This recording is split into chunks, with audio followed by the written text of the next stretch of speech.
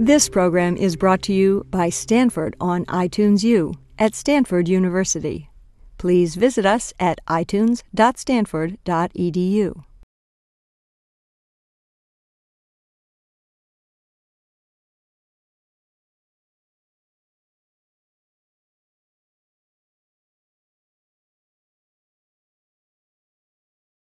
I want to welcome everybody to the second seminar on Glenn Loury's Tanner Lectures this year.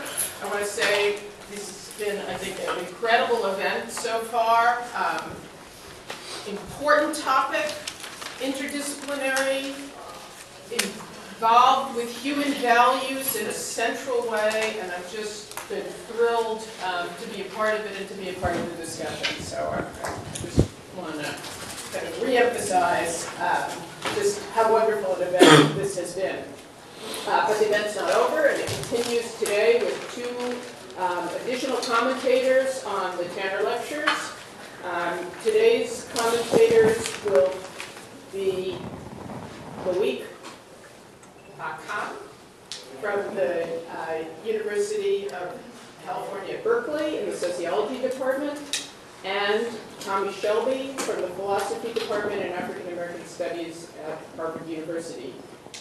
Each of them will speak for about 20 minutes. Tommy will go first, and Glenn then, at the end of their comments, will have a chance to respond, and then we'll open it up for discussion from all of us. So, Tommy. Thanks so much, Deborah. So first, thank my host for inviting me to be the commentator on Glenn Loury's Tanner Lectures, and for taking such good care of me and my wife Jessie while we've been here. Thoroughly enjoyed my visit and the opportunities to exchange ideas, to see friends. It's been quite wonderful. I'd also like to thank Professor Loury for providing us all with such a stimulating set of reflections on obviously quite urgent set of issues. The thoughtfulness, the rigor, the clarity, as well as the passion he brings to these questions is to be admired and emulated. As many have remarked, I'm especially pleased to see Loury's move from the neocon right toward the left. One can't help but be glad to have such a powerful voice on the progressive side. And if nothing else, it is encouraging to see that black neoconservatism is not an untreatable condition. Yes. Yeah. That reflection, critical reflection, a love for justice, indeed a love for one's people, can lead one to change one's mind about quite fundamental political questions. That said, in my remarks this morning, I want to urge Professor Loury to move even further to the left. I don't feel that this is presumptuous on my part, or that it's asking too much, for I think I can detect ambivalence in Loury himself. He seems torn about whether a more radical stance than he has taken is warranted by his own analysis.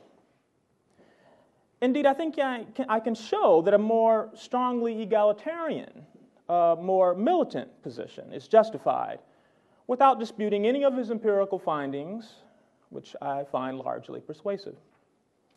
Loury is animated by questions of justice, and rightly so. Let me therefore begin by distinguishing several distinct questions of justice that arose in his lectures. The first is, are the prisons and jails in the United States often cruel and inhumane? His answer is yes, and this would seem to demand at least prison reform. Although I think it also raises the issue of whether inmates' constitutional rights are being violated, given the Constitution's Eighth Amendment prohibiting cruel and unusual punishment, but I will leave that aside. The second question is, do the punishments meted out frequently fail to fit the crimes committed by the urban poor? Given the long sentences for juvenile and nonviolent offenders, the stiff penalties for minor parole violations, and the disfranchisement of felons who have paid their debt to society? The answer here again is yes. This suggests the need for reform in the penal code, and perhaps giving judges more discretion in sentencing. A third question is this: does mass incarceration have a disproportionate negative impact on a historically disadvantaged racial group, African Americans? Clearly, Loury thinks the answer is yes. And of course, who can dispute that conclusion? And he builds his argument largely around that proposition, suggesting that this fact in itself should lead us to reconsider our current punishment practices. He makes the case, a convincing one I believe, that given our long history of racial injustice, a criminal justice system that creates a stigmatized racial caste makes it reasonable to doubt whether all are being treated with equal respect and concern in our supposedly liberal democratic society. A fourth and final question is this: are these punishments unjustly applied because they are frequently racially discriminatory? Here his answer is also yes. But he doesn't want to put too much weight on this claim, preferring instead to make his case on the assumption that racial discrimination is no longer a serious problem. I think this is a mistake, and I'll try to explain why in a moment. Now, all these questions fall under what John Rawls calls non-ideal theory. If ideal theory tells us what principles a fully just society should embody, non-ideal theory tells us how we should respond to or rectify injustice. There are two dimensions of compliance that non-ideal theory deals with. One has to do with how to respond to an individual's failure to comply with what just institutions require of him or her. The other concerns how to respond to or rectify injustices in the social system. So there's the degree of individual compliance, which can be measured by the extent to which persons follow the rules and regulations laid down by society. And there's a degree of collective compliance, which is measured by the extent to which the main institutions of social life embody principles of justice. Thus, non-ideal theory is relevant to Loury's discussion of the criminal justice system in at least two distinct ways. One, it concerns how we should respond to the failure of individuals to comply with the law when the offenders are and have long been socially disadvantaged because of racism and poverty. And second, it concerns how one should assess the criminal behavior of the worst off when the social order is itself fundamentally unjust. That is, when it falls below any reasonable standard for tolerable injustice. Keeping in mind the four questions of justice I outlined and the aims of non-ideal theory, my first question to Loury then is how much of his analysis concerns what a just system of punishment in the U.S. should look like, and how much of it has to do with broader questions about the justice of the socio-political order, of which the penal system is just a part. All four questions could be approached with a view to penal reform, or with a view to substantial structural changes in our society, or, of course, with a view to both. He sometimes speaks as if his sole concern is with penal policy, raising larger justice issues only insofar as they bear on criminal justice. For instance, when he invokes Rawls's theory of justice and the conceptual framework of the original position with its justly famous veil of ignorance, he does so not to assess the basic structure of our society, but to ask the question, what principles of punishment would we choose if we thought that we, that is, you and I, could be the criminals in the dark ghetto to which these principles would apply? That's a good question. But it doesn't raise the basic issue of justice that Rawls was concerned to address. Loury also invokes Rawls's difference principle, which is a rather demanding egalitarian standard. It holds that the only socioeconomic inequalities that are justified are ones that work to the advantage of the worst off in the social scheme. Couldn't be more clear that the vast inequalities in wealth and in income in the United States today do not make the worst off, that is, those without marketable talents, as well off as they could be. Yet Loury does not draw out the implications of this principle for thinking about what legitimate claims for redress that the urban poor possess, except to assert that historical racial injustice establishes a general presumption against indifference to contemporary racial inequality, a principle he enunciates. Now, don't misunderstand me. Penal reform is an urgent problem that demands immediate practical responses aimed at amelioration, not necessarily full justice. It would be irresponsible and callous to ignore present suffering because we regard penal reform as too modest to get at the underlying unfairness in our social system. Yet we should also be thinking about these fundamental structural injustices, which will surely require protracted political responses. The fight for equal citizenship for all African Americans has already been a long one, and Loury rightly emphasizes it's still yet to be won. But the current struggle is not at its heart about mass incarceration. Take Loury's critique of the ethic of personal responsibility. His criticisms here strike me as, I think, largely on target. There is a failure in the public discourse and even much social scientific discourse to appreciate the complex interaction between individual choices and social structure. Because of the stigma attached to blackness, the social consequences of this complex interaction are too often attributed solely to the values and character of those living in these communities, to the neglect of broader structural constraints. Individuals are forced to make choices in an environment that they did not choose. And even from their point of view, the most rational choices under these conditions may not be desirable options. They might prefer, indeed, they almost certainly do prefer, to have a different set of options, broader array of opportunities. The question we should be asking, not instead of, but in addition to questions about penal policy, is whether the denizens of the ghetto are entitled, as a matter of justice, to a better set of options. And if so, whose responsibility it is to provide them.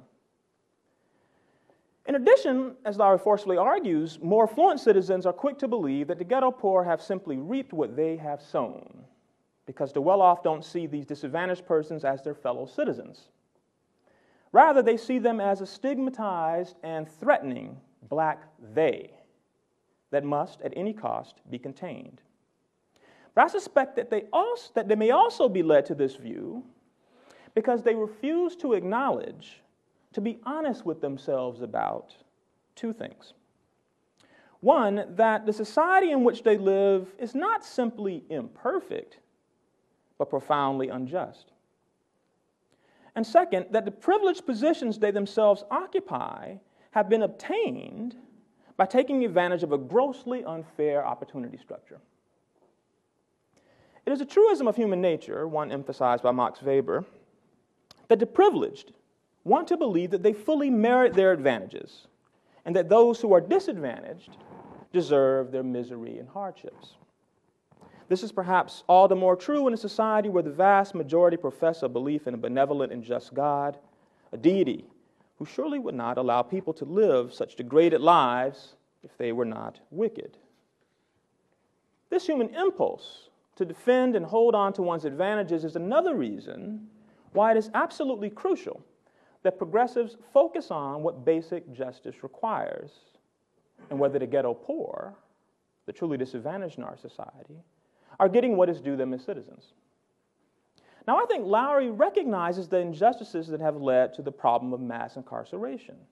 Indeed, his analysis gives us some of the empirical and analytical tools needed to mount a more radical critique, a more fundamental critique of U.S. society. For instance, his argument about the problem of racial stigma suggests not only discrimination in contact, but discrimination in the everyday operation of our most important social institutions. Discrimination in contact, which Loury sometimes treats as a mere preference for in-group ethno-racial affiliation, is often a matter of hostility towards or bias against the members of other races, and is therefore a vicious form of personal racism. Given the subtle operation of racial stigma, such racism must surely spill over into the administration of basic social institutions, not just into the criminal justice system, but the schools, the labor market, electoral processes, social services, the housing market, and other vital institutions for a functioning democracy. This is institutional racism, plain and simple. So why not call for more rigorous anti-discrimination laws and greater investment in their enforcement? Loury also emphasizes the contemporary relevance of slavery and Jim Crow. He recognizes that many blacks have inherited handicaps due to the legacy of racial injustice. He urges us to be mindful of this tragic history when we make policies dealing with crime. But he stops short of demanding compensatory measures that might correct these handicaps by, say, investing heavily in the development of human capital in urban communities, or helping poor people to buy their own homes in mixed-income neighborhoods. Moreover, given the large percentage of inmates and ex-convicts without a high school diploma or any marketable skills, and the sorry state of public education available to ghetto residents, it is clear that equal educational opportunity does not obtain. Citizens cannot have equal life chances when the quality of education varies so dramatically from neighborhood to neighborhood, and when neighborhoods are segregated by race. Given the myriad injustices that the ghetto poor must face, why should racial parity be the goal?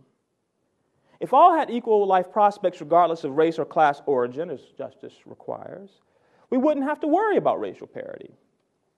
If racism and class background were not obstacles to living a fulfilling life on terms of mutual respect with one's fellow citizens, group-based distributive measures wouldn't be necessary. Ethno-racial in-group affiliation would inhibit a person's life prospects only where background conditions were unjust. I certainly agree that ethno-racial community networks can sustain and even worsen racial hierarchy and inequality. But rather than focus on individuals' associational preferences, which may not be in themselves morally problematic, why not attack racism and socioeconomic inequality directly? If there were the same percentage of whites as blacks in prisons and abject poverty and miserable low-paying jobs and terrible schools and without adequate health care, should we think that real progress towards social justice had been achieved? I don't think so. This is what you strive for when you think that full social justice is out of reach, or when you are not really trying to bring about a just society, which of course I'm not suggesting that you think that. Now, the political environment may be so inhospitable to progressive change that racial parity may be as much as can realistically be accomplished, at least for the foreseeable future. Moreover, attempting to achieve such parity might be a useful intermediate goal, perhaps a way to weaken the association of blackness with crime and vice. But it's important to make clear, particularly to those languishing in ghettos throughout the United States, that this is pragmatism. Or better, that this is the next step in a long-range struggle for a truly just society. Otherwise, the self-respect of the ghetto poor will be threatened, and they will be right to be suspicious of the motives of their affluent would-be benefactors and allies, given their obvious stake in holding on to their privileges and advantages. The point I'm trying to make here is actually rather old. It comes from W.B. Du Bois's critique of Booker T. Washington at the turn of the 20th century. Washington downplayed the importance of civil rights and social equality for newly freed persons, suggesting that they were not ready for civic responsibilities and that racial integration was too much to ask. He also urged Southern blacks to reconcile with their white oppressors without demanding compensation for past wrongs. He took this accommodationist stance, for which he is famous or infamous, depending on your point of view, because he thought this was the best way to help his people in racist America. Now, Du Bois, too, recognized that full social justice for black folk was not on the horizon. He was not such an idealist that he was blind to white intransigence on the so-called Negro question. Nevertheless, he insisted, correctly in my view, that it was crucial to make clear to all that blacks knew what their rights were, that they knew they were being unjustly denied equal citizenship, and that they would not rest until they had all the liberties and opportunities due them as equal members of the Republic. This is the only dignified way to live under unjust conditions, or so it seems to me. So what I'm essentially urging here is that Professor Loury make a clean break with Washington's political outlook on race, that he complete his political transformation. He's already left behind, of course, the reactionary elements of Washington's political philosophy. But I detect remnants of this outlook in his treatment of mass incarceration in these lectures. This takes the form of a reticence, I think, a reticence to openly demand full justice for all citizens. As Du Bois often emphasized, we should not sacrifice principle for expediency, and we should keep our just grievances before the public, even as we fight against formidable odds, and even as we try to save as many of our brothers and sisters along that long road to freedom. Thanks.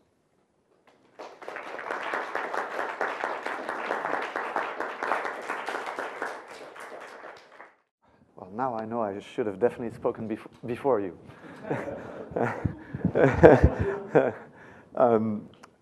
Well, first of all, I'd like to thank the various campus units here at Stanford University that have come together to pull together this really superb intellectual event, especially Joan Barry for the terrific work behind the scenes for making everything run very smoothly. The Center for Comparative Study of Race and Ethnicity for last night's dinner. That felt like a block club summer party. And last but not least, Glenn Loury for taking up the challenge represented by this lecture and for delivering not only a superb piece of writing, but a superb oral performance that really has me very stimulated.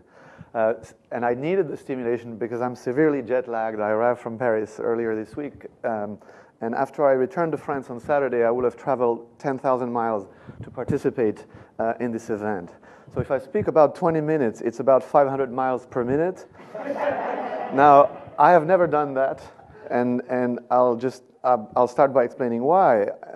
Why? Because I think the topic is that important and that grave and that momentous. And then more than 10 years ago, I started working on what I called at the time the shift from the charitable state to the punitive state.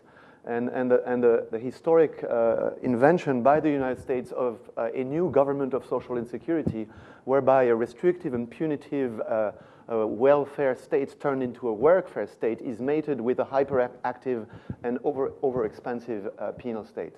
Now, when I started publishing pieces in 95 and 96 around that, there were not many people who were paying attention to that issue, and I sort of have felt I was sort of the foreigner who's hollering in the American forest when the locals are not, paying great attention. In 1998, I edited a special issue of the journal Actes de la Recherche en Sciences Sociales called From Welfare State to Penal State.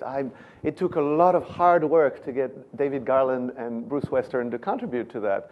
And, and the impact of the issue was zero. I mean, outside of the French readers, it didn't have much of an impact. And so now finally we're seeing this issue coming to the fore, and to have one of America's leading social scientists and one of the rare economists who's still a social scientist, and a leading public intellectual and a leading black intellectual pick up that topic and elevate its visibility and put it on a par with its historic urgency, I think is too rare an event for me to pass up.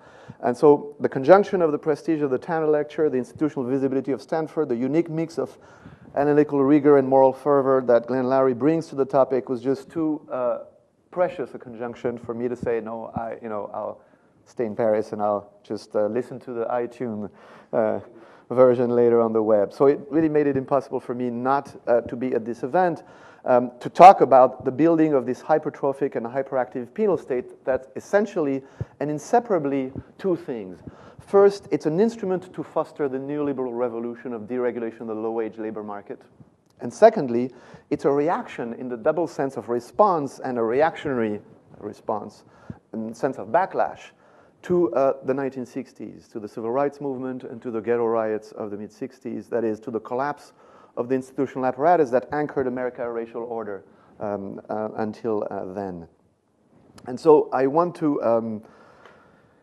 to be here, and I hope that this is the beginning of a discussion that can perhaps prove to be a turning point in the collective intellectual mobilization, especially, I think, among African-American intellectuals and beyond, that is needed to put this historic monstrosity front and center on the US public debate. Even though you'll see, and I'll explain why below, I'm not overly optimistic about this, and I'm even more pessimistic in the diagnosis of the phenomenon at hand that Glenn has provided. I share the general drift of Glenn Loury's argument. Extreme incarceration in the United States is a civic shame. Its first targets and victims are African Americans. It needs to be moved to the forefront of the US policy debate, and a new inclusive politics must be designed to confront it. But I differ in the specifics of the diagnosis and the nature, the scale, and the impact of the penal state. In the analytics, for Glenn Loury, we can work in a sense from individuals and networks, whereas I put the state at the very center. It's not about individuals, it's not about networks, it's not about communities, it's about the remaking of the state, and a state which practices carceral affirmative action. This is a very peculiar state. And so it leads, the different diagnosis leads to a different set of recommendations when we go from the positive to the normative. Now, I don't have much time, and I've already wasted much introducing my contribution. But I will emphasize mostly the differences to push the debate forward. But I want to stress that my aim is not to undercut Glenn Loury's arguments. On the contrary, it's to amplify, to make them even more powerful, even more urgent, even if my analysis is perhaps a little more pessimistic or less politically ambitious about the prospects for stopping and eventually turning back penal escalation in the United States. In a nutshell, as bad as the story that Glenn has told us over these two lectures, or as tragic as the story that he has told us is, the reality is even worse. The penal state is larger, meaner, more entrenched, more intrusive than he has told us. It has a bigger footprint, a more concentrated and more pernicious effect on lower class blacks than he has told us, so its impact is greater, and it's not simply processing race. It's not simply, in a sense, taking a legacy of historic racial inequality, but it's changing the very meaning and the very reality of race. In particular, it's changing from blackness as unworthiness to blackness as dangerousness. And I think this changes the whole game of policy prescription that comes behind. And the dilemma, in a nutshell, is not a moral one, but is squarely a political dilemma. It's a political because it's about a political transformation in three senses. It's really about the state, building a different kind of state, the building of this new state, and it's not about crime. It's really about the creation of a new political regime that I call liberal paternalism. It's liberal at the top. It practices laissez-faire and laissez-passer and deregulation towards the middle and upper classes, and particularly towards corporations and flows of capital. So it is a laissez-faire and laissez-passer at the top, but it doesn't practice laissez-faire and laissez-passer at the bottom. On the contrary, when it comes to dealing with the consequences of economic deregulation, the social disorders created, the disruptions created at the bottom of the class and ethnic structure, then it becomes intrusive, paternalistic, proactive, and so it would seem to be a sort of contradiction. And if you stay within the ideology of neoliberalism, it is a contradiction. It is not a small state, but that's the ideology of neoliberalism. The reality of the neoliberal state is that it is a small state on the social and economic front, but it's a large and proactive state on the penal front. So it's about building a different kind of state. And of course, it's political in the second sense, is that this building is, of course, the result of a transformation of relations of power that have enabled this political transformation to go on. And it's political in the third sense, is that it really engages very deeply the conception of life in common that we have. I mean, it is about the polis. It is about what kind of society do we live in.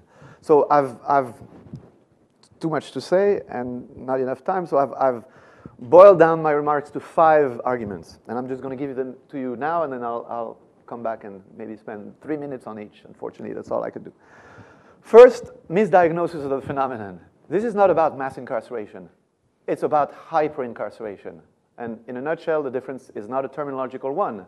It's it's because the phenomenon is highly selective, and it's triply selective, by class first, by race second, and by place third, that the phenomenon was able to develop. I.e., you would not have a penal state on that scale if indeed it was a mass phenomenon that concerns everybody. So first argument. Second, the penal state is not an instrument to manage crime, and has never been an instrument to manage crime. And you know that by going what? To the historical origins and inventions of the prison, which was an instrument to manage the poor, beggars, and to impose the discipline of work. So if you go back to the historical origins of the prison and you recover that historical mission, you realize the penal state is an instrument to manage dispossessed and dishonored populations. And this is where your focus on stigma is absolutely critical and gives us a hook to really enter into that problem. Third argument, penal expansion is not a response to crime, it's a response to the collapse of the ghetto. In the 1960s, the collapse has three roots: economic, political, and civic. But in order to understand why the collapse of the ghetto, in a sense, breeds the expansion of the prison, you have to understand properly what is a ghetto. And you have to avoid what I call sort of the historical fallacy of ahistorical attribution of everything to slavery. I.e., this is not a legacy of 400 years ago. This is a legacy of 30 years ago. This is an active process going on. This is not a matter of, in a sense, inherited historical racial inequality, but rather it's about the creation of new racial inequalities out of the collapse of the third peculiar institution, not the first peculiar institution. Fourth argument, not only must we reconnect the penal state to the collapsing ghetto, but we must also connect the penal transformation to the social welfare transformation. This is part and parcel of a broader transformation of the American state. And this transformation has two wings, if you wish. There's welfare turning into workfare, and there's rehabilitative corrections turning into punitive, neutralizing, overactive incarceration, warehousing. And you cannot understand one without connecting it to the other. And so in a sense, part of the story is missing here if we don't bring welfare, workfare, and prison fare together. And lastly, this leads to my fifth argument and conclusion, that I believe that moral exhortation is the political cul-de-sac. It leads us nowhere. And precisely because it is not about, we are not in this together. Precisely, the building of the penal state is not about an institution that concerns everybody. And otherwise, it would never have occurred. And so I think we have to have a sort of more cold-hearted political approach. And I think a more limited goal of first minimizing the harm done by the penal state, and then finding ways of advocating inclusive, paradoxically universalist policies that will decrease the negative impact of the penal state on the lower class African American population. So let me now backtrack and give you just a little elaboration on each argument. This is not about mass incarceration. Think about mass education, the mass media, or mass unemployment. Bruce Western, in his book, Punishment, Imprisonment, and Inequality in America, makes the parallel. Mass employment is when unemployment concerns the broad swaths of the population. Mass media, something that everybody has access to. Mass education is something that is homogeneously most citizens have an access to. Well, the penal state is not a mass institution. Never has been, never will be. And it is, first and foremost, a class institution. It's very important to remember that. It is, historically, and to this day, the prison system has only ever served the lower class clientele. Today, the profile of jail inmates is the following. Fewer than half held a full-time job at the time of their arraignment. 2/3 issue from households with annual incomes of less than half of the poverty line, not less than the poverty line, less than half of the poverty line.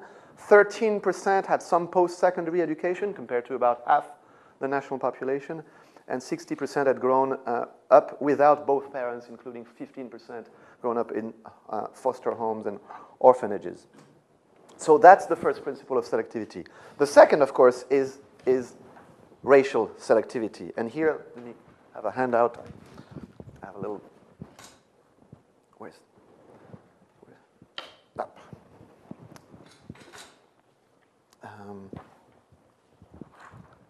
I want to point to,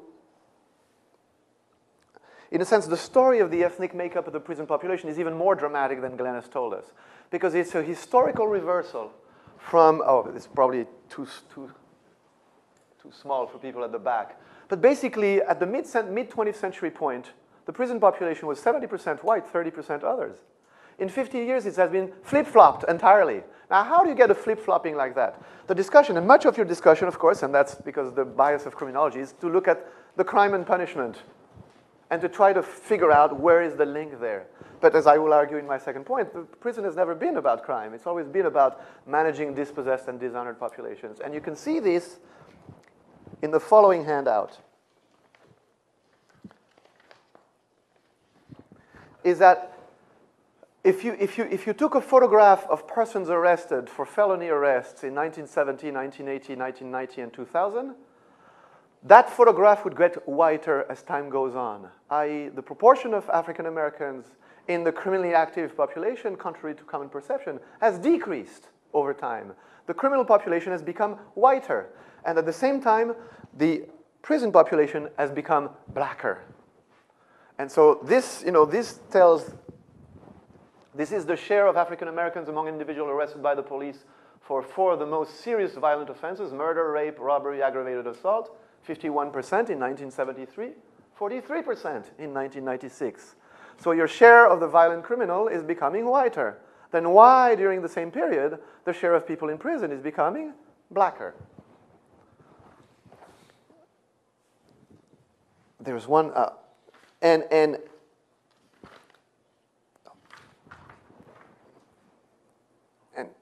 part of getting rid of the crime story is to compute a very simple index. You compute the number of inmates per 1,000 crimes. You hold crime constant, and you see that what has happened in America is between 1975 and 1990, the US has become 5 times more punitive, holding crime constant. And it has become more punitive and resulted in a blackening of the prison population when the criminal population was becoming whiter.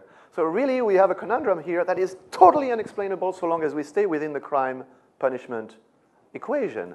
And we have to go beyond that and recover the historic mission of the prison as an institution that manages dispossessed and dishonored population. And this brings us to the point that I wanted to make in the previous handout, which is here, which is on page 12 in your paper. You picked it up well from Bruce Western's table. Now, the most extraordinary result in Bruce Western's analysis is that in 30 years, the probability for black men with less than a high school education to serve time in prison for a felony has been multiplied by 4.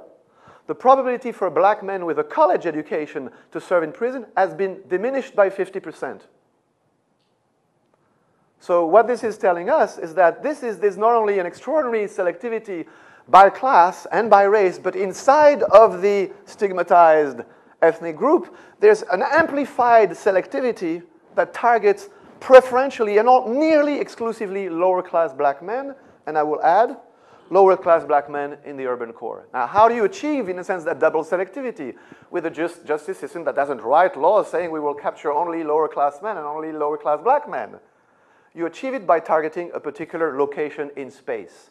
Why do you target this particular location in space? Because that is the collapse of the ghetto. The collapse of the ghetto is the condition to which the rise of the penal state is responding. Now let me get to, in a sense, the third argument. Third argument. Penal expansion is a response to the collapse of the ghetto. Why did the ghetto collapse in the 1960s? Now, when I say collapse, it doesn't mean disappear. It collapsed or it imploded onto itself because first, post-industrial economic shift that makes black and skilled labor irrelevant. They no longer have the smokestack industries as the basis of your economy. So that black labor that had been brought into the city is now no longer needed. A political shift because the great black migration to the city is followed by the great white migration to the suburbs that shifts the center of political gravity of the country to the suburbs after 1968. The Democrats don't need to win the central cities in order to win the presidential election. So this population is economically marginalized, is politically marginalized. And of course, third is the black mobilization of the civil rights movement coming north and attacking not only Jim Crow in the south, but also the urban ghetto in the north. Now, in order to understand why the collapse of the ghetto begets the rise of the prison system, you must then understand what a ghetto is. And a ghetto is not just a segregated area, it's not a poor area, or its intersection. Rather, the ghetto is a contraption that allows you to bring a stigmatized population in your midst, to extract economic value out of it, but to ostracize it socially so that you do not mix and you do not suffer the diffusion of the stigma. So it's composed of 4 elements: stigma, constraint, because nobody chooses to be ghettoized, spatial confinement of a population that is not to mix, and institutional encasement, such that the group will develop a parallel set of institutions within that reserved territory. Now, consider the following, and hopefully I have that in my handout. This was all prepared this morning at 6 a.m., so it's a little helter-skelter. But I'm going to have to read this because I don't think that Larry can, even though you have 20/20 on both eyes, I don't think that you'll be able to see this. But consider, what are the 4 building blocks of a ghetto? Stigma, constraint, spatial confinement, institutional encasement, institutional parallelism. Consider what makes a prison. Stigma, judicial sanction. Constraint, nobody walks into a prison of their own free will. Spatial confinement, that's the very definition of a prison. It's a separate space in which you have to stay. And what? Institutional encasement and flowering inside of the carceral order. Inmates develop their own specific social order, social relations, cultural values as an adaptation to the deprivation of liberty. That's the thesis of Gresham Sykes in the inmate society.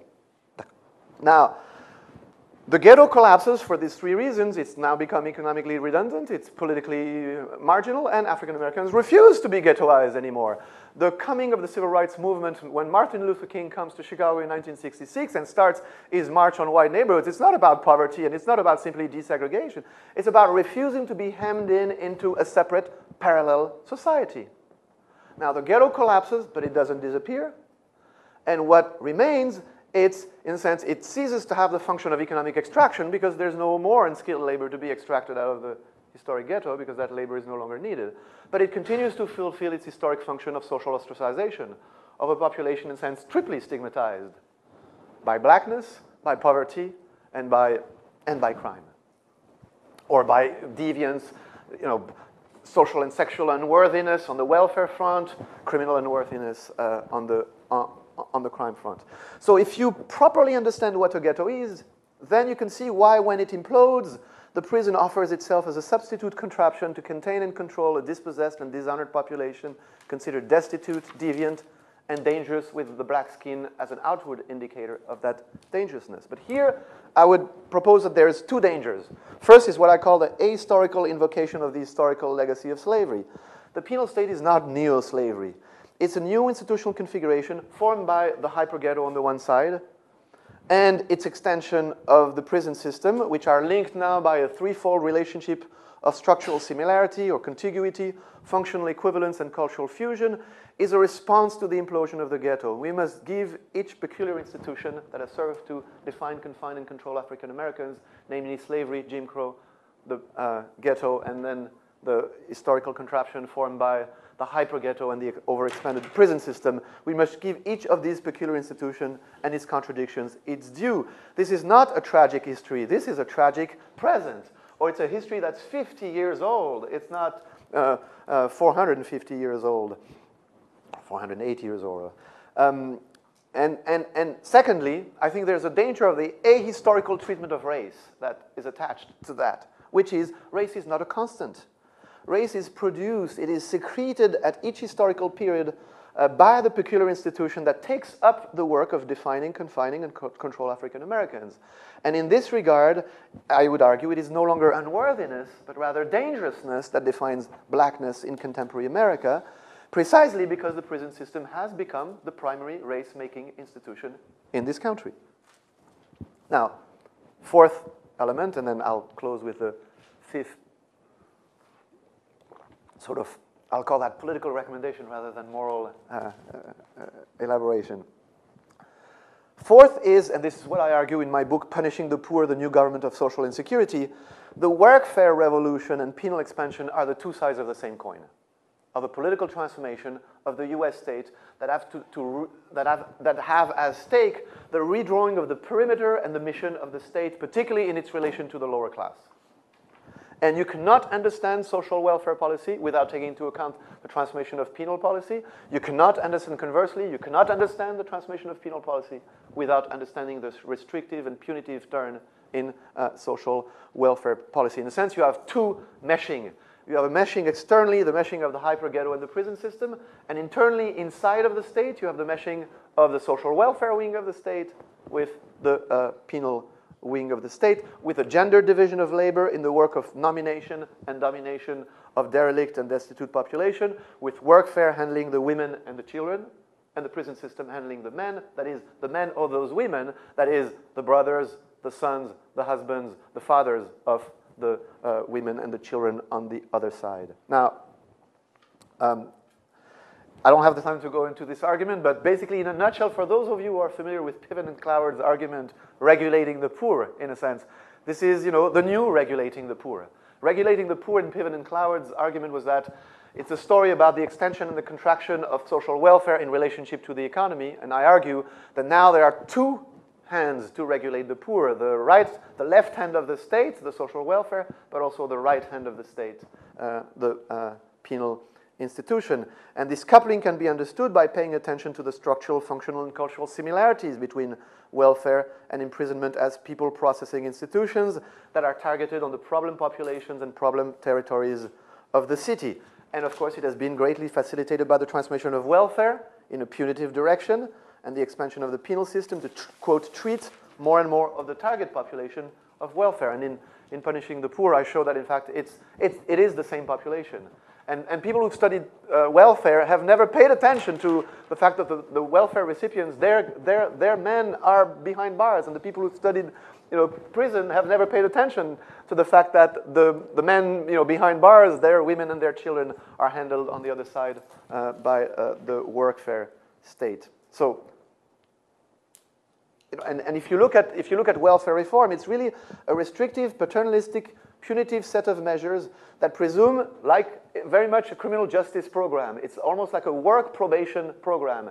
It's built out of the same premises and out of the same principles. It presumes a guilt or a fault of the recipient. It sets up a system of surveillance and detections of failing and sanctions for failing to meet certain behavioral obligations. And it is oriented towards pushing out of welfare recipiency into the low-wage labor market on the one side and pushing into the prison system on the penal side. So this leads me to my conclusion. Moral exhortation as a political cul-de-sac. If my diagnosis is correct, then in a sense this is a political transformation. This is a broader transformation that entails on the one side the linking of the hyper-ghetto with the prison system and on the other side of workfare with penal policy. And if indeed it is hyper-incarceration and not mass incarceration, then in a sense, the policy prescription, the shift from the positive to the normative take us in a different direction. We are not in this together, because that's precisely what defines the phenomenon, is that it doesn't concern all Americans, not even all black Americans, and I'm going to make that point even clearer here, because what is the chance that white Americans will identify with black convicts when even the black leadership turn its back on them? In Deadly Symbiosis, I spend several pages analyzing the shift in policy of the NAACP and the Urban League that have joined into the punitive turn and the us versus them rhetoric and policy advocacy. The black leadership on this question has not failed by insufficient action or inaction or indifference, but rather in its active complicity with the building of the penal state. And let me, since this is a little bit controversial, let me document this very briefly. In the period 1975 to 86, if you look at the writings and the policy advocacy of the NAACP and the Urban League, you see that crime and punishment occupied a central place in their agenda and official rhetoric. They deplored the inordinate rates of violence and imprisonment afflicting blacks. Spokesmen of these organizations saw the plight of their incarcerated counterparts as a reflection of a more general confinement of African Americans in social life.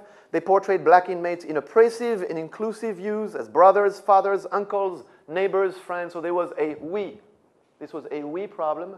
And the problem was essentially economic and political in nature and structural, bring more employment, bring more opportunity, open up, close opportunity structures, and so on. And these two organizations used metaphor of enslavement and warfare to describe crime policies in America. Between 86 and 90, there was a dramatic shift in their rhetoric and in their policy positions. By the early 1990s, the NAACP closed down its prison program. Articles in the crisis dealing with rehabilitation and post-prison issue evaporated entirely, and with the diffusion of the scholarly and journalistic myth of the underclass as a new and distinct group wreaking havoc in the so-called inner city, street crime came to be portrayed in the crisis as an intolerable affront committed by them, and no longer as a comprehensible affliction concerning all of us. And then you see a turn and a wholesale retreat of the advocacy of the NAACP and the Urban League. And as black rates of incarceration continued to skyrocket, racial inequality was effaced from public discussion of crime, and policy recommendation shifted to local remedies at the micro level. The NAACP and the Urban League embraced the trope of individual responsibility and exhorted blacks to collaborate actively with the police in crushing what they call, and I'm citing here the crisis, the tyranny of drugs in their community. They switched to supporting zero-tolerance policing, endorsed legislation generalizing and increasing prison sentences for minors and recidivists. By the close of the decade, the NAACP had redirected its attention onto the spillover effects of the deployment of a hyperactive and hypertrophic penal state onto the black middle and upper classes, with the whole theme of racial profiling, but in the process acquiescing to the penalization of social insecurity and its associated disorder in the hyper-ghetto. So I think that there's a lot of work to be done to make people realize, that we are all in this together, starting, I would argue, with the black political leadership. And so in summation, I'll say that a more effective focus on strategies would be to try to minimize the harm done by the penal state by stressing not shared values, but shared interests and the pocketbook. The sheer cost of building this inordinate, inefficient, grotesque penal state that California is investing $8.5 billion. That's more than its whole university budget together. The worsening social problems that it creates down the road by further destabilizing lower-class communities, families, and making tens of thousands of young men or older men unemployable for years to come. And worsening the social problems that this creates down the road, and I think highlighting that the state's response is always the result of a political choice. You always have a threefold alternative to respond to undesirable conditions and conduct.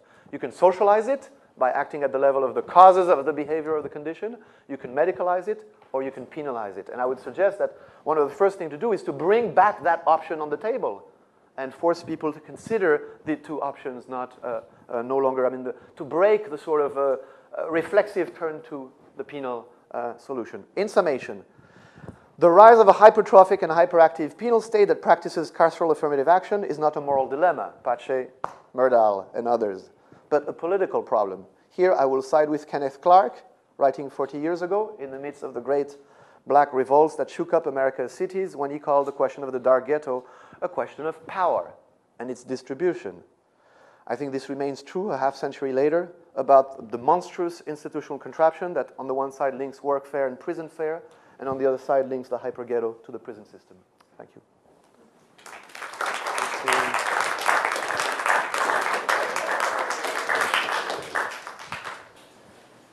To still be able to anticipate the months and years ahead of study and reflection that I have before me on this problem that I've taken on, having been invited to give these lectures, the scope and profundity of which are more clear to me now after these comments than they had been before them.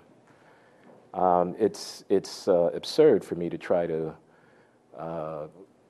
spontaneously react in some point-by-point way to these very rich and extremely thoughtful and provocative, critical reactions to my work. I just feel very fortunate to be able to have these reactions that I can take back with me, as I say, as I look ahead. And it's a long program. It's a long road. Let me say a couple of things here now. There's a philosophic and there's a social scientific thing here going on.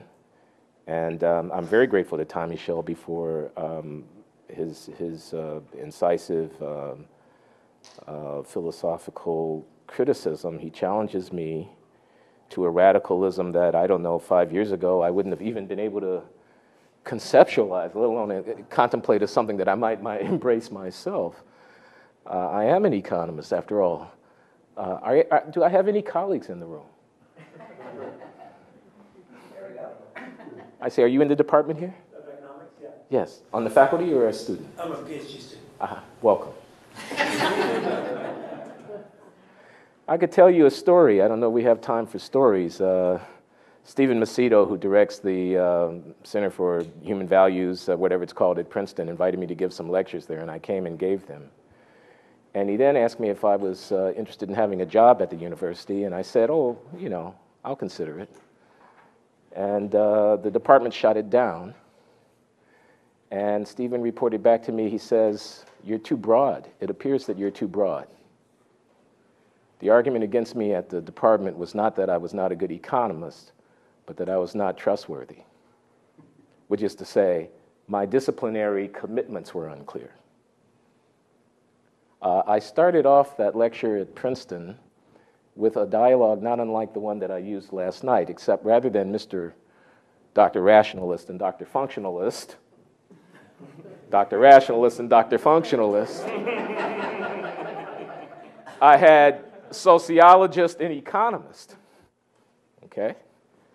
And if I had ever had a shot at getting an appointment at Princeton, I certainly blew it by uttering those words in about 90 seconds at the start of that talk some 5 or 6 years ago.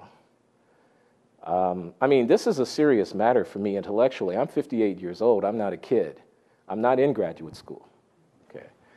So I have a whole career. You know, a publication in Econometrica actually counts for something in the company that I keep. The issue of who's good enough is never resolved.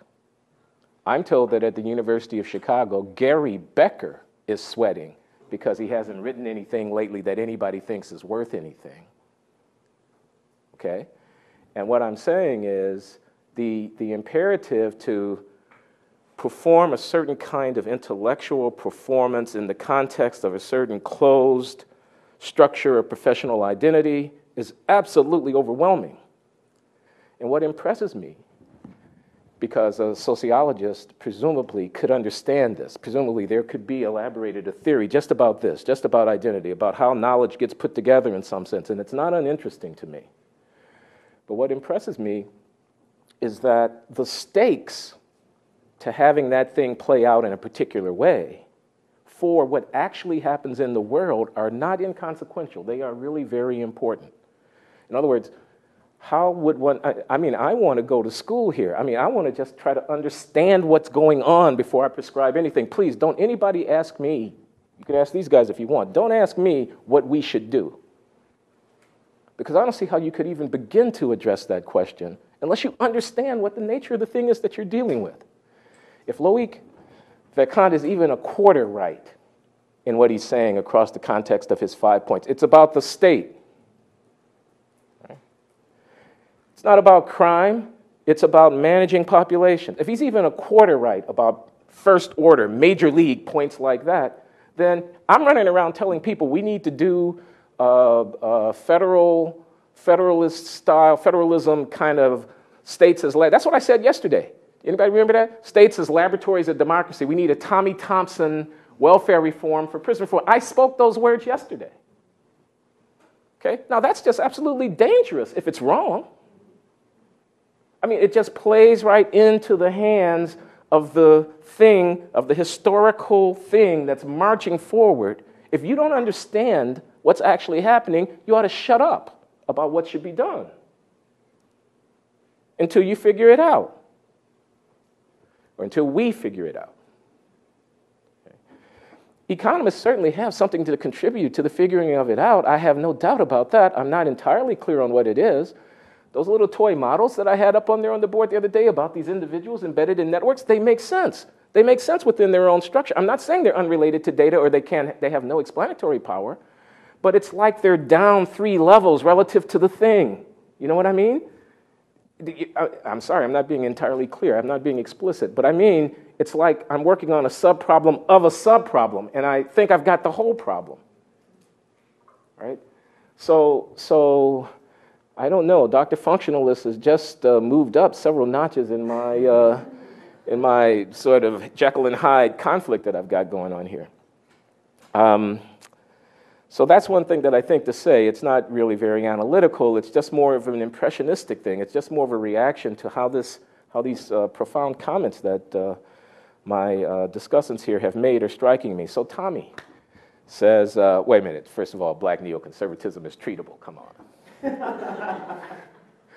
You medicalized it.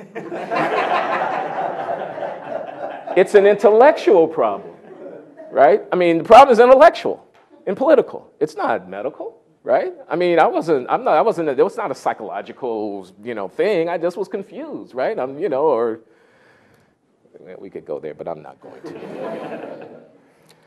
I mean, people want to remain viable within the various systems that they find themselves embedded in. This recent debate about the NAACP leadership and whether or not it should be more service-oriented or whatever, and then some members of the board say, no, we're a civil rights organization, we're going to do civil rights, and Bruce, the guy who's a corporate guy who wants to be more service and whatnot. Well, this is just a microcosm of what Loury is talking about. And there's not nobody's evil in there. There's not people who, have sold out or don't care about the black community. But do they have an analysis of what the role of their institution is within the larger structure? No, they do not. So this is all very profound. And Tommy says, what about basic justice, right? This distinction, this has got to be fundamental. I got to think about this a whole lot more. It wouldn't be fair to rewrite my text so that I was no longer immune to the criticism of the discussants. Much better to leave it only, there's some stuff that's embarrassing and I got to change, anticipating the discussion, okay? But much better to leave it in its more undeveloped form and let the discussion hit on, and then the next book or whatever it's going to be can be richer for that, and that's certainly my plan. But yeah, this is a very important point, isn't it? I mean, I wouldn't necessarily have to talk about prison reform if I was in a world in which we could talk seriously and anticipate the kind of fundamental structural reform for justice that is required. I mean, that seems right to me. Why am I not more radical? Why am I not calling for more fundamental institutional change? Why don't I talk about the redistribution of wealth and income? Why isn't the issue domestic Marshall Plan to the second or third power while you're marching an army across the world on behalf of whatever you think it is? You can find $250 billion a year to do that, and you can't define it. Why is the agenda of reform defined so narrowly and so circumspectly? I'm going to have to think about that.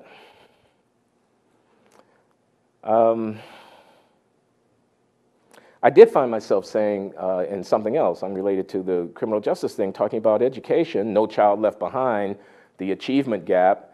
I was invited to a conference at Harvard on the achievement gap, and I did find myself saying, my God, we're doing inventories of the parenting practices of African American households. Now, I'm not saying that there's nothing interesting to say about what goes on in African American households, but that's how we're treating the problem of the education of American youth? By ticking off how many hours parents are looking over the shoulders of their kids studying? Again, I don't want to be misunderstood. Neither do I assert hours of study are irrelevant, nor do I assert that parents can't be better parents. I'm talking about the analysis and the political implications of the framing of the analysis at that level relative to what might be how it should be understood. We talk about, the monies for schools are not equal, when the point here is very well made, and I made it myself in those Harvard remarks, which is that the principle surely ought to be equal effective educational opportunity, which is to say, equal effective educational opportunity. If it takes 5 times as much money to generate the same potentiality of human development here in this social location as there in that one, then isn't that what equality of opportunity requires of us? The spending of 5 times more, if that's what it takes, or the restructuring of the delivery of educational services at a fundamental level such that the end outcome is the attainment of effective educational opportunity at something near an equal level for all students. Wouldn't that be the way to argue that? I certainly agree with that. That would be the way to argue that. Think what that means. and think who has a stake in that. I've got a stake in that living in Brookline, Massachusetts, where you can walk 100 yards across the road and get to another town where the schools are 1/3 or 1/4 as good. And I can purchase this little space of opportunity for my children, which is so much richer than that which is available to somebody else who can't buy in, right? And if we really took equal educational opportunity seriously, I don't know, I'm going to have to get more radical before I think about what that would require. I mean, obviously, that would require sacrifice. That would require serious sacrifice of privilege. That would require the presumption of entitlement being surrendered. You know, so, I mean, I get that.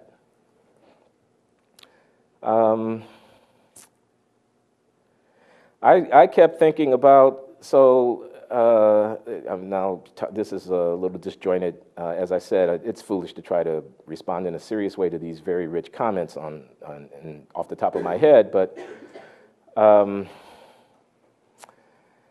I kept thinking as Tommy was talking about the more fundamental questions of justice of the overarching social order relative to the racial justice as I've defined it, about Frederick Douglass, about Charles Mill's critique of Frederick Douglass's Whose 4th of July speech in that essay, where philosopher Charles Mills argues that Douglass is up there saying the Founding Fathers really intended, they really saw blacks as equal human beings, and you guys have kind of not, you guys in 1854, whatever it was, America, have not been true to your creed. And Mills is saying, well, that's wrong. The Founding Fathers never thought these people were human beings. That's just historically wrong. And moreover, Douglass wants them to be true to their creed for the blacks, but not for the Native Americans. Well, that was pragmatism, maybe, or maybe just shallowness of philosophical reflection on Frederick Douglass's part. You're a part of a settler society that's occupying a continent and dispossessing a people, and your question is, equality within the settler movement, does it dispossess the people? Maybe your analysis isn't profound enough. Easy for me to say, I'm now a free man of African descent sitting in a country where I'm not property and nobody is dragooning me. But I can't help but think that something like that, it's only an analogy I'm drawing here, but it kind of makes me think, I mean, where would the radicalism stop once I get on that slippery slope? It doesn't stop at the borders of the United States of America, does it?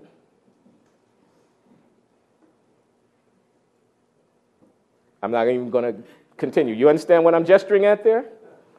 So, and then there's this methodological question. Like I say, I've got these little, toy models. I've got these individuals making choices. Man, I'm just shaken to my core at the thought that, I mean, what I was doing last night was just, you can do it off the top of your head. It's nothing. The real stuff that gets into the Journal of Political Economy takes a lot of time. Okay, it's hard. I mean, it's hard to do. It's hard to prove the theorems. It's hard to think of the ideas. It's hard to get the data. The analysis is technically demanding. You put your whole life into that. Are you putting your whole life into something that doesn't really matter? Think about that. This is not a game. I'm out of school now. It's not gold star time. I'm serious here. This is not playtime. You're going to just be spinning wheels on top of little curlicues on top of whatever when the Leviathan is marching on and you don't have a purchase on what's happening? That's very disquieting to me.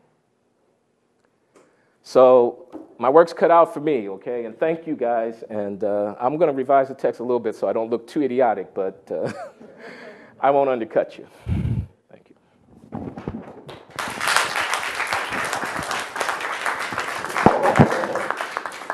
So we're opening it up for discussion. Larry? Yeah, I want to thank you, everyone, Glenn, Tommy, Loury, for what has deepened and greatly enriched what was already a fantastic set of discussions we've been having. But I want to trouble the weak on two fronts, one of which is a direct defense of Glenn. and I'm going to talk about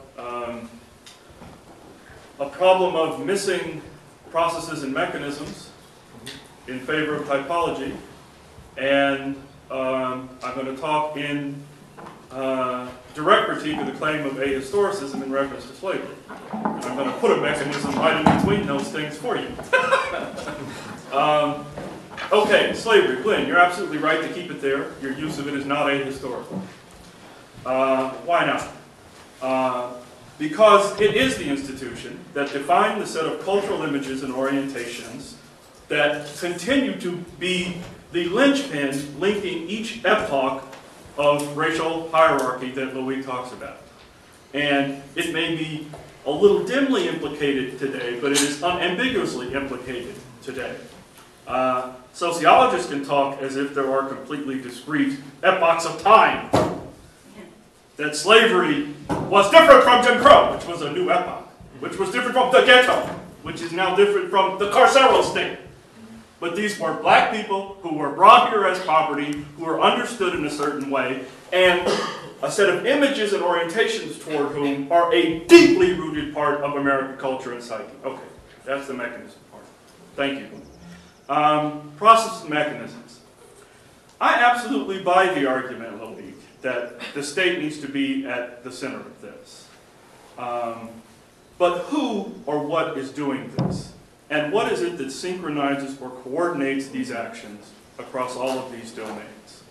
And I'm going to wait to hear the answer to that.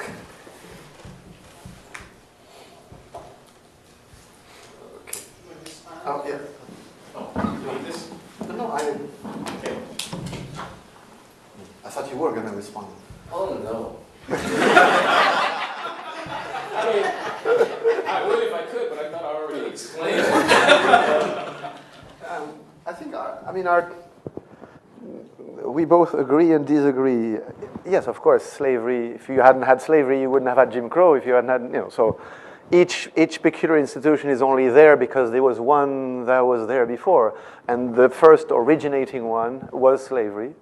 In fact, it wasn't just slavery. I think it's a mistake to think it was just slavery.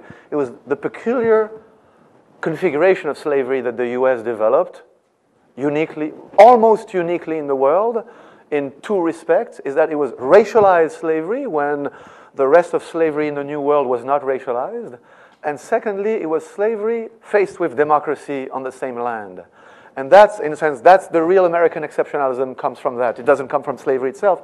It comes from the combination of the two. And I completely agree with you that, in a sense, we can retrace back everything, that through, historical permutation and transformations back to that sort of original conflagration, which actually, for me, would make the revolutionary period, the period of the American Revolution and the early Republic, much more pivotal than the period of colonization and installation of slavery and so on, because at first slavery is simply a labor extracting device. And in a sense, the negative representations of Africans displays as a minor facilitating factor in what is largely a labor drawing enterprise, that you're going to get the labor where you can, forced labor, which was the normal form of labor during those days, from where you get it. And there's no need, in a sense, to have a deep, abiding belief in the inequality of racially constituted groups to have slavery in the first place. So in that regard, I agree with you. At the same time, I think there's a serious analytical and therefore political danger in retracing contemporary forms of inequality back to the original peculiar institutions. When that peculiar institution, number one, was overturned, it actually created an interregnum where the second peculiar institution was not an historical necessity. Now, and so in a sense, the question of agency and mechanisms and who does what and then comes back is that you had a balance of force then in those days. In fact, as we know well, the period of Reconstruction is one in which African Americans have options that they never had. And the historical trajectory of the US could have been different than what became, what it became.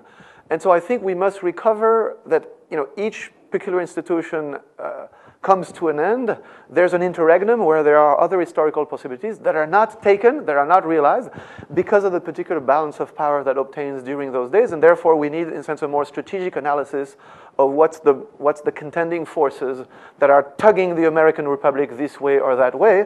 And here, certainly, I completely agree. Well, so let me try to answer this. But at the same time, I think that Jim Crow is not slavery, and I think, and also, in part, we also have a problem that we don't know what Jim Crow is. This is my modest claim, that we go by the sort of historical narrative of Jim Crow, but we don't have a good sociological understanding of what kind of regime it was. I think that it was a regime of racial terrorism and not a regime of racial discrimination or segregation. And I think this is very different because it puts violence in a very different place, both the symbolic violence but also material violence in a very different place. And so I think that if we can better characterize each peculiar institution also creates its own image. It reworks the image that it has inherited. So in a sense, the image of blackness that you get in mid-20th century America of course, has remnants of Sambo built into it, but it is not Sambo, because there has been, in a sense, this new historical repatterning of both the meaning of race and the relations between the groups designated by that category that was effected under Jim Crow.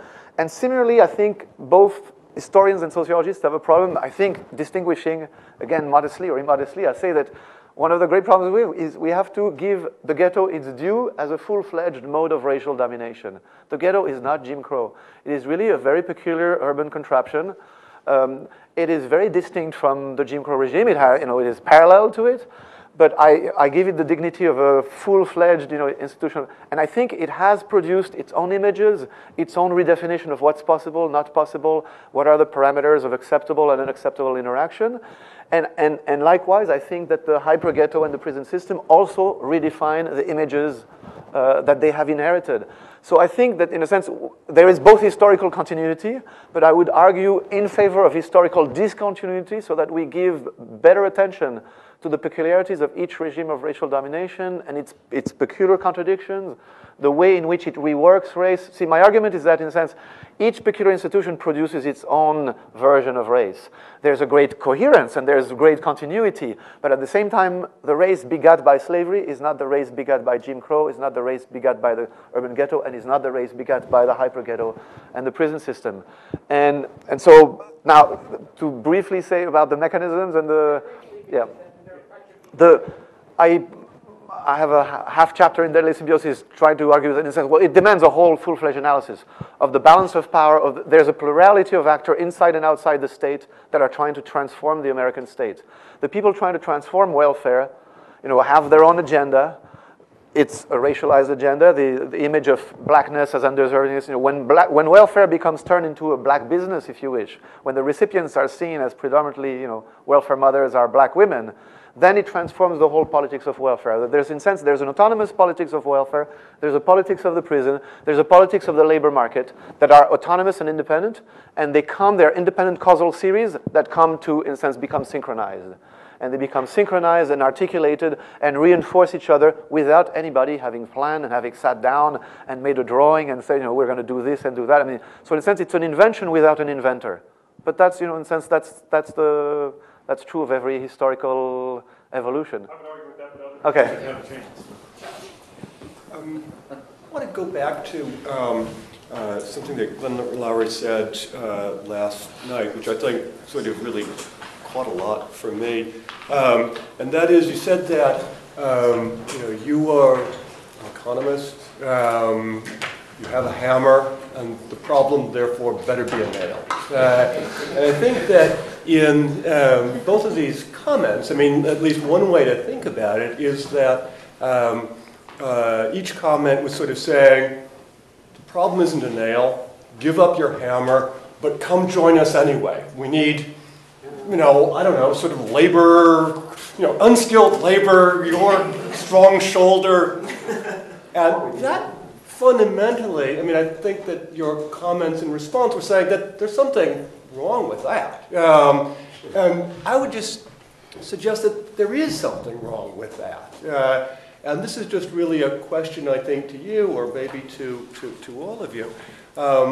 Surely it's exactly the case that economics, as it's currently configured as a field, is not addressing these kind of big issues seriously.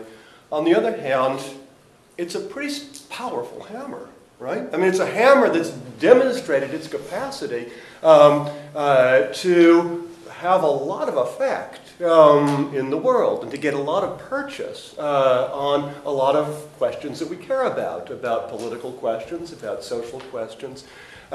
So I guess part of it is urging you, don't give up that hammer, you know.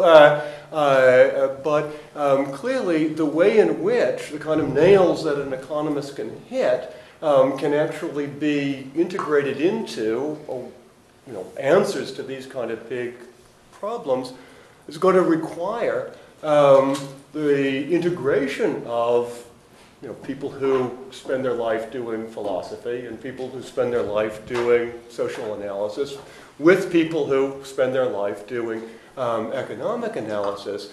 And surely there's going to be some, individual learning and, you become more philosophical and, Tommy becomes more economic and so on. But isn't what you're really talking about the invention of a new field? I mean, a new discipline that somehow brings together the kinds of capacities that an economist can bring and a philosopher can bring and a sociologist can bring in order to be able to define the issue clearly in order to finally roll out policy initiatives. I mean, isn't that in terms of what we can do as academics, we can imagine doing, isn't it really the demand that there actually be a new, at least a sort of a conjunction of current academic expertise into something that would be both normative and a positive theory and the kind of economic theory that you do, but also historical, taking history seriously. It doesn't maybe have a name, but is that a reasonable way to imagine things going? Before I forget what I want to say, so I want to talk about what happened when I had lunch with economics graduate students yesterday. I want to talk about Jim Heckman, the Nobel Prize-winning economist, econometrician at the University of Chicago. And I can't really take on the university and how the disciplines interact and whatnot. I don't know the answer. In other words, I don't know. New field, I don't know. I think there's a problem. I mean, I do think these boundaries and the way the thing works in kind of a sociology of knowledge sense is a problem. I do think it's a problem. Economics is very good at doing, for example, rigorous applied statistical analysis of social data. I mean, I pick up, with all due respect, and Larry Bobo has stepped out of the room, and certainly it wouldn't have been personal to him, but I pick up the American Sociological Review all the time and see bad work in there, in the sense of people asserting something that their data is supposed to establish that, in my humble opinion, I don't believe their data actually establishes because they don't have the right model and they haven't thought carefully about how they can draw inferences from their data that are statistically valid. Now, that's not my opinion. This is really science. I mean, the statistics of inferring from data what structures are identified and what inferences can be drawn as a matter of correct inference from the data is something that is knowable, and it's hard. So when I chatted with Heckman about Bruce Western's book, and Heckman's at the University of Chicago, and he's an econometrician as hardcore as they come, he's in love with the book because he understands the importance of the problem, but he's upset about a lot of tables that seem to show associations that we can't really be sure are actually causal. And he's right to be upset about that, with due respect to Bruce Western. Western's doing the best he can, and it sometimes is not possible to answer a question to the satisfaction of statistical rigor simply because the data aren't available or whatever it might be. Better if you had longitudinal data following individuals over time than if you have a sequence of censuses of a cross-section of a population, et cetera, et cetera. So economics can do that. And I mean, I think, I'm a theorist myself. I'm not an applied economist. And my work, tended to be more of the sort of building models about things, sort of conceptual laboratories to explore questions and, you know, sort of working out the implications of these with mathematics. But that is an intellectually powerful apparatus. It is powerful. Sometimes it's like a cannon down onto something where, you know, you didn't really need a cannon. You know, so you're kind of overworking something, and you could have gotten by with something much less, because the real issues are more historical or political or sociological, or whatever it might be. Sometimes I think it can be really quite enlightening and profound in terms of what it can throw up.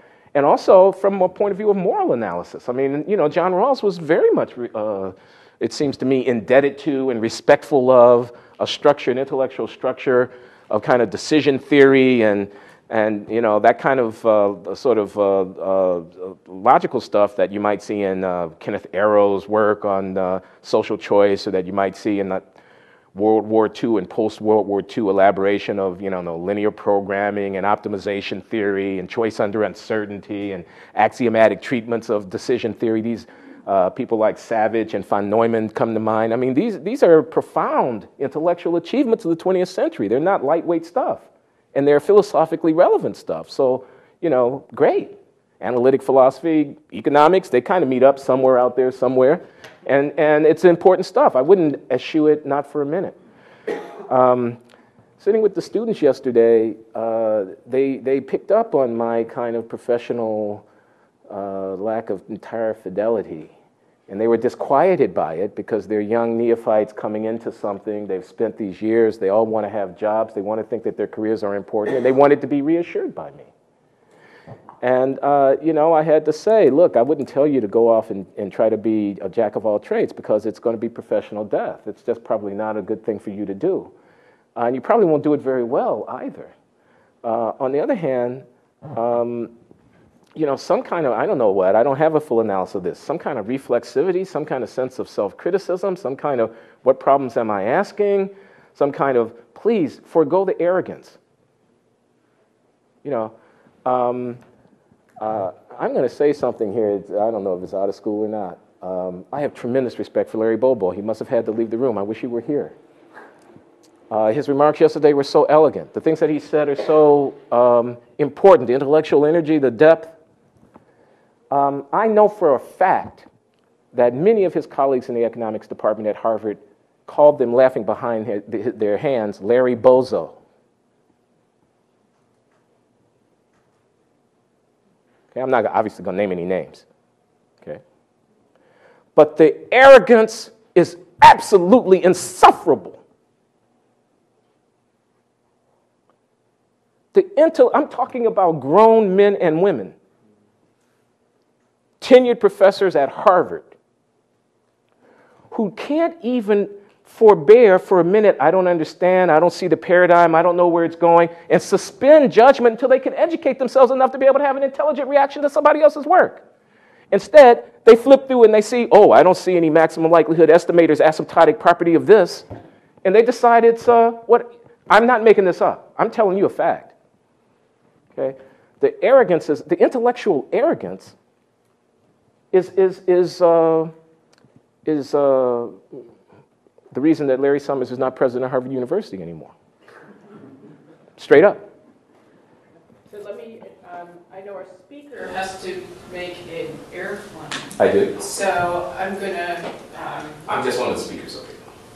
I'll let you say something briefly, and then I'll take, there are a couple of questions, and how many people, let me just see how many, I've got 2. Okay, so I think that'll be fine. If you speak briefly, and then each of the questioners is relatively brief, I think we can do this and get you to your plane.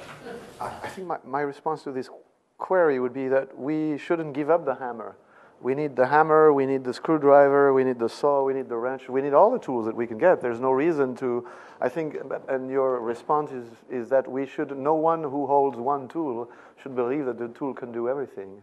And I think we should learn to be at least, sort of minimal, not jacks of all trades, but we should at least learn to see when a screwdriver is useful for the problem that we pose. So, and I don't think we need a new science. We already have all the tools. I think we need to have a more comprehensive or a more Catholic understanding of the social sciences as being one science rather than create a new one. Then secondly, I'm struck by the absence not only of your colleagues from economics, but of political scientists. This is an issue, after all. This is, there's good. But I scoured the literature in political science, and I was hard-pressed to find a single reference in the leading American political science journals about the penal transformation of the U.S. state. And I think there's a really... I published an article of yours in Boston Review, Louis, which you neglected to mention when you were giving your bibliography at the beginning of the difficulty of getting into the American discussion. Speaking of points of personal privilege.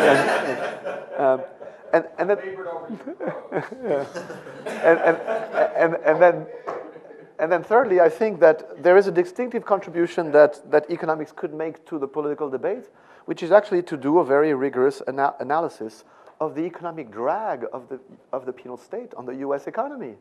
And if you had, given the dominance of economic discourse, if you had a very visible piece in a top economics journal that said, look, the 2.2 million people, not only the 2.2 million, but the 7 million people behind criminal justice supervision are costing us 2.3 points of GDP growth per year, X billions of dollars of extra income, the profit of U.S. enterprise, then, in a sense, that's one way of forcing the issue into the public domain by the appeal to, pecuniary interest of the dominant powers rather than the shared moral values.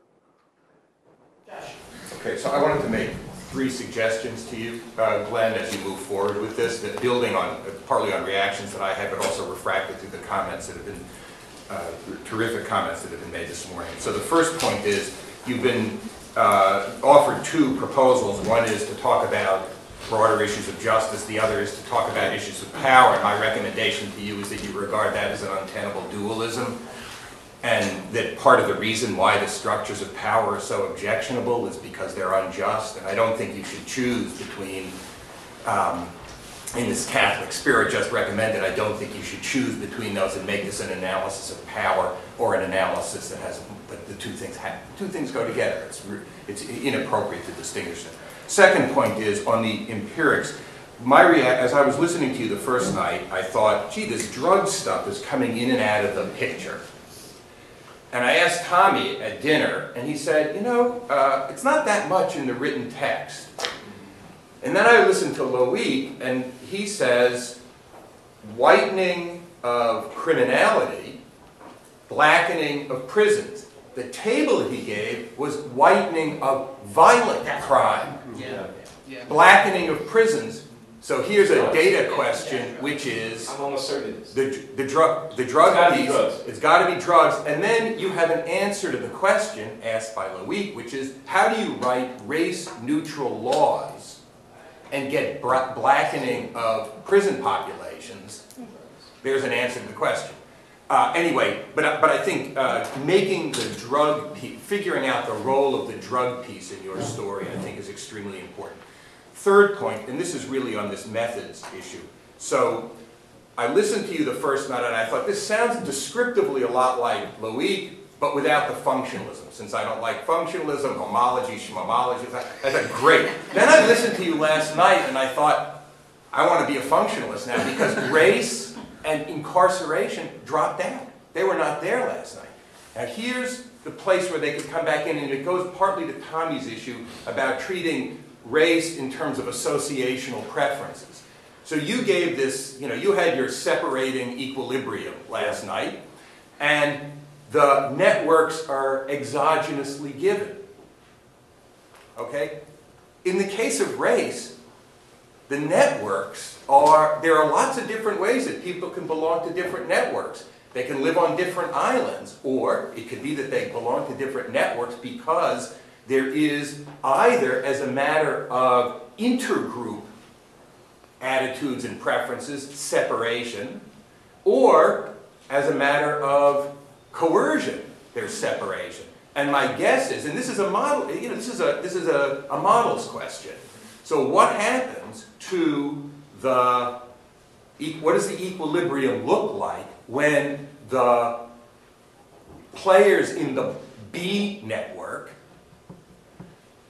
are separate and know that they're separate, in part because they believe that the players in the W network don't want to associate with them, and maybe they don't want to associate, or maybe they do. We don't know. This was partly the issue about what happens in the racially, in the data on the schools, the racially segregated schools, where you get the racially segregated, where you don't get the it's bad to be getting good grades effect versus.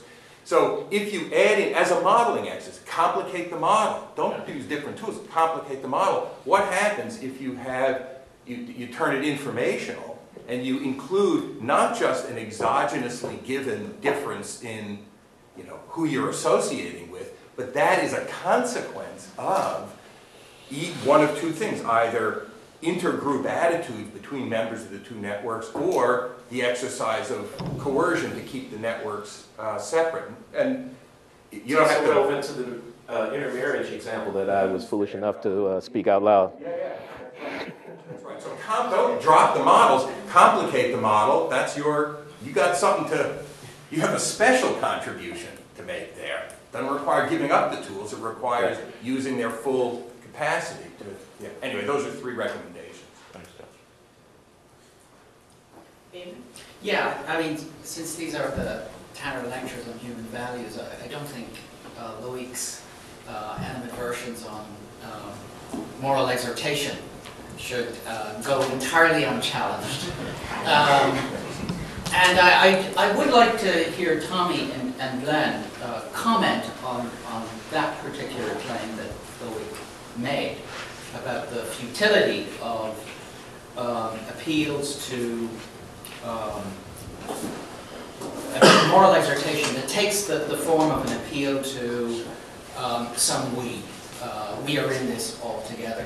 If I could just comment briefly and then hear what Glenn and Tommy have to say about this. It does seem to me that it's a mistake to think of moral exhortation that takes the form of an appeal to the we as making an appeal to some pre-existing we, as if this were an appeal to a community that was already constituted in abstraction from the moral exhortation itself.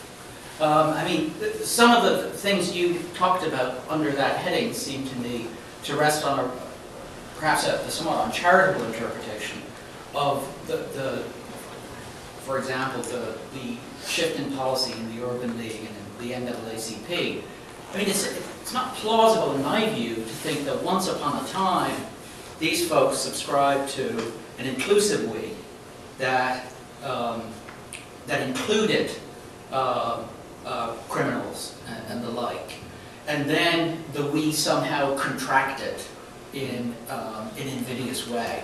I think it's more plausible to think that these were pragmatic decisions that were made by people in very unpropitious political circumstances, trying desperately to cling to some kind of agenda that would serve the interest of some of the folks they served. So Tommy's argument, which although was pitched at a very high level of abstraction, was, I think, a tacit appeal to an American we who subscribe at some level to an ideal of free and equal citizenship.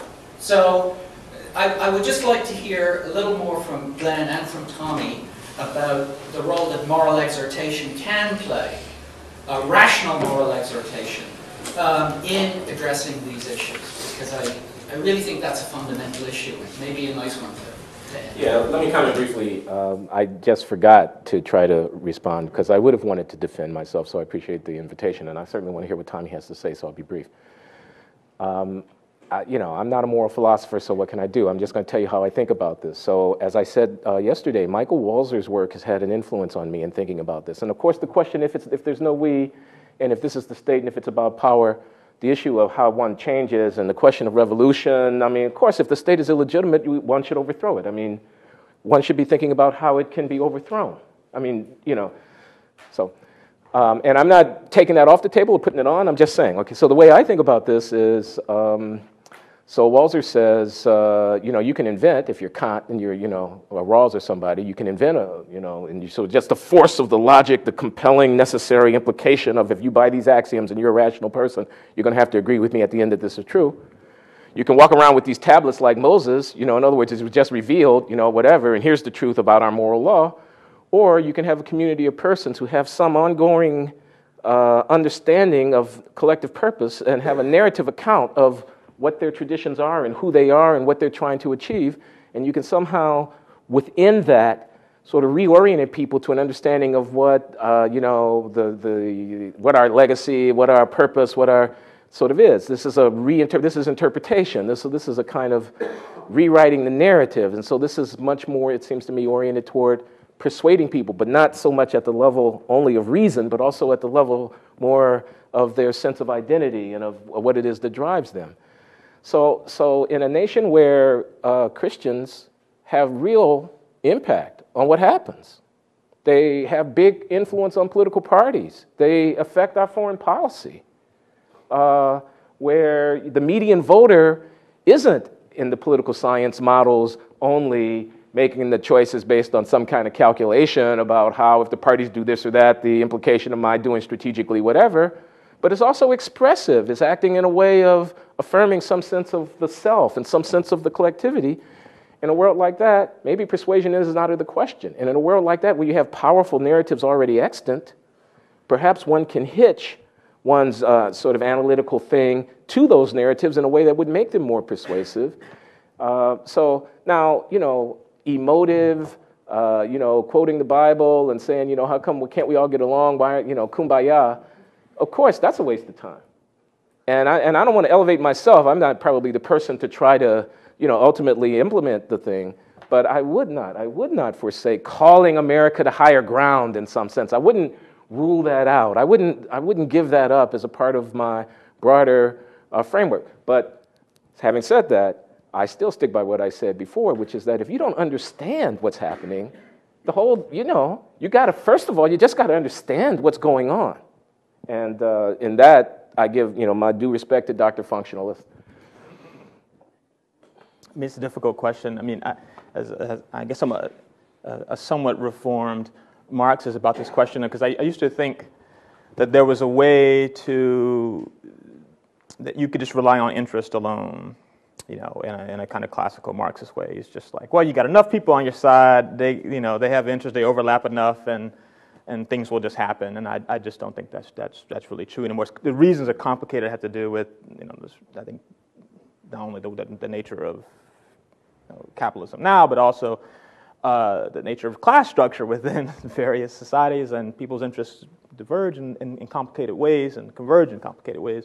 So I don't think you can just rely on it. I think, though I'm not inclined to think that simple, just making more arguments would do it. They've got to come together in a certain way, right? I mean, you need enough convergence of interests, because if interests diverge too much, then the moral pull, it's like it doesn't really have any impact, because the stake in holding on to those privileges can just kind of pull away. But if there's enough convergence, then I think the moral arguments actually can have some impact.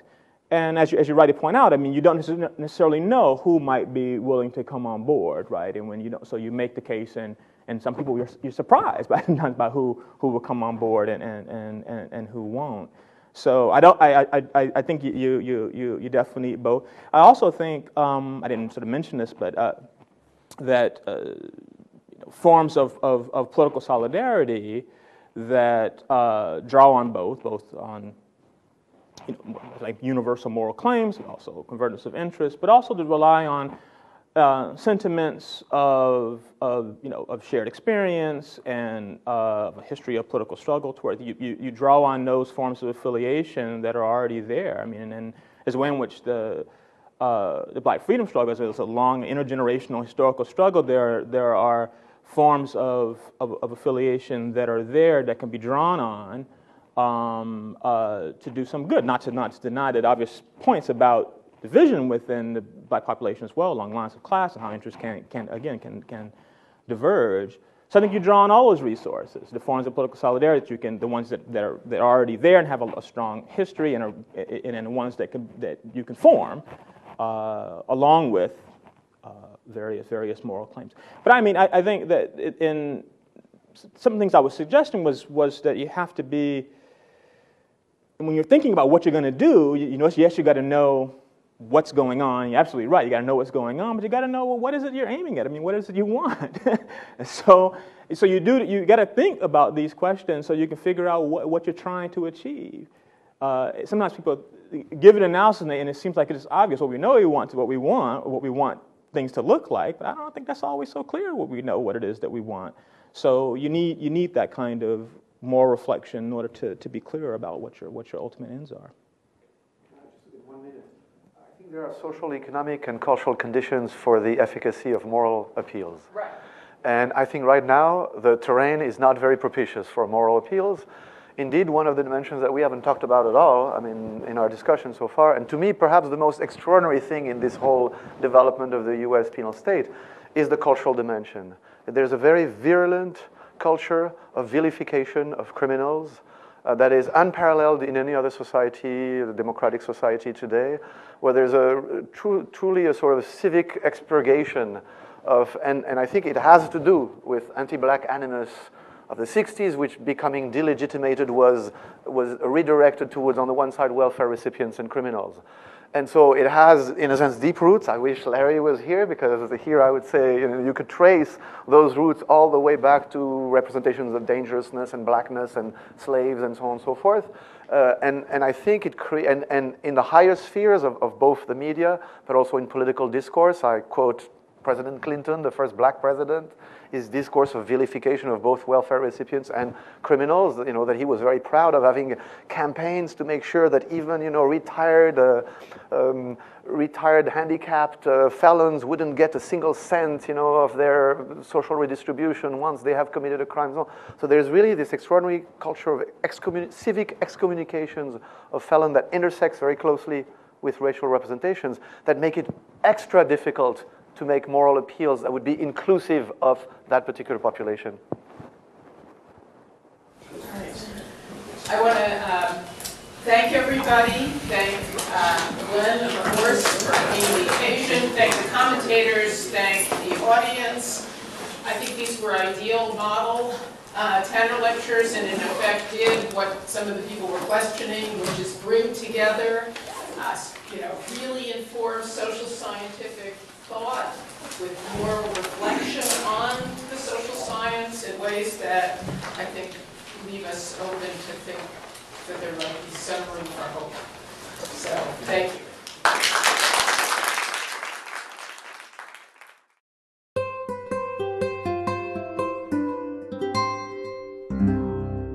The preceding program was brought to you by Stanford on iTunes U and is copyrighted by the Board of Trustees of the Leland Stanford Junior University. Please visit us at itunes.stanford.edu.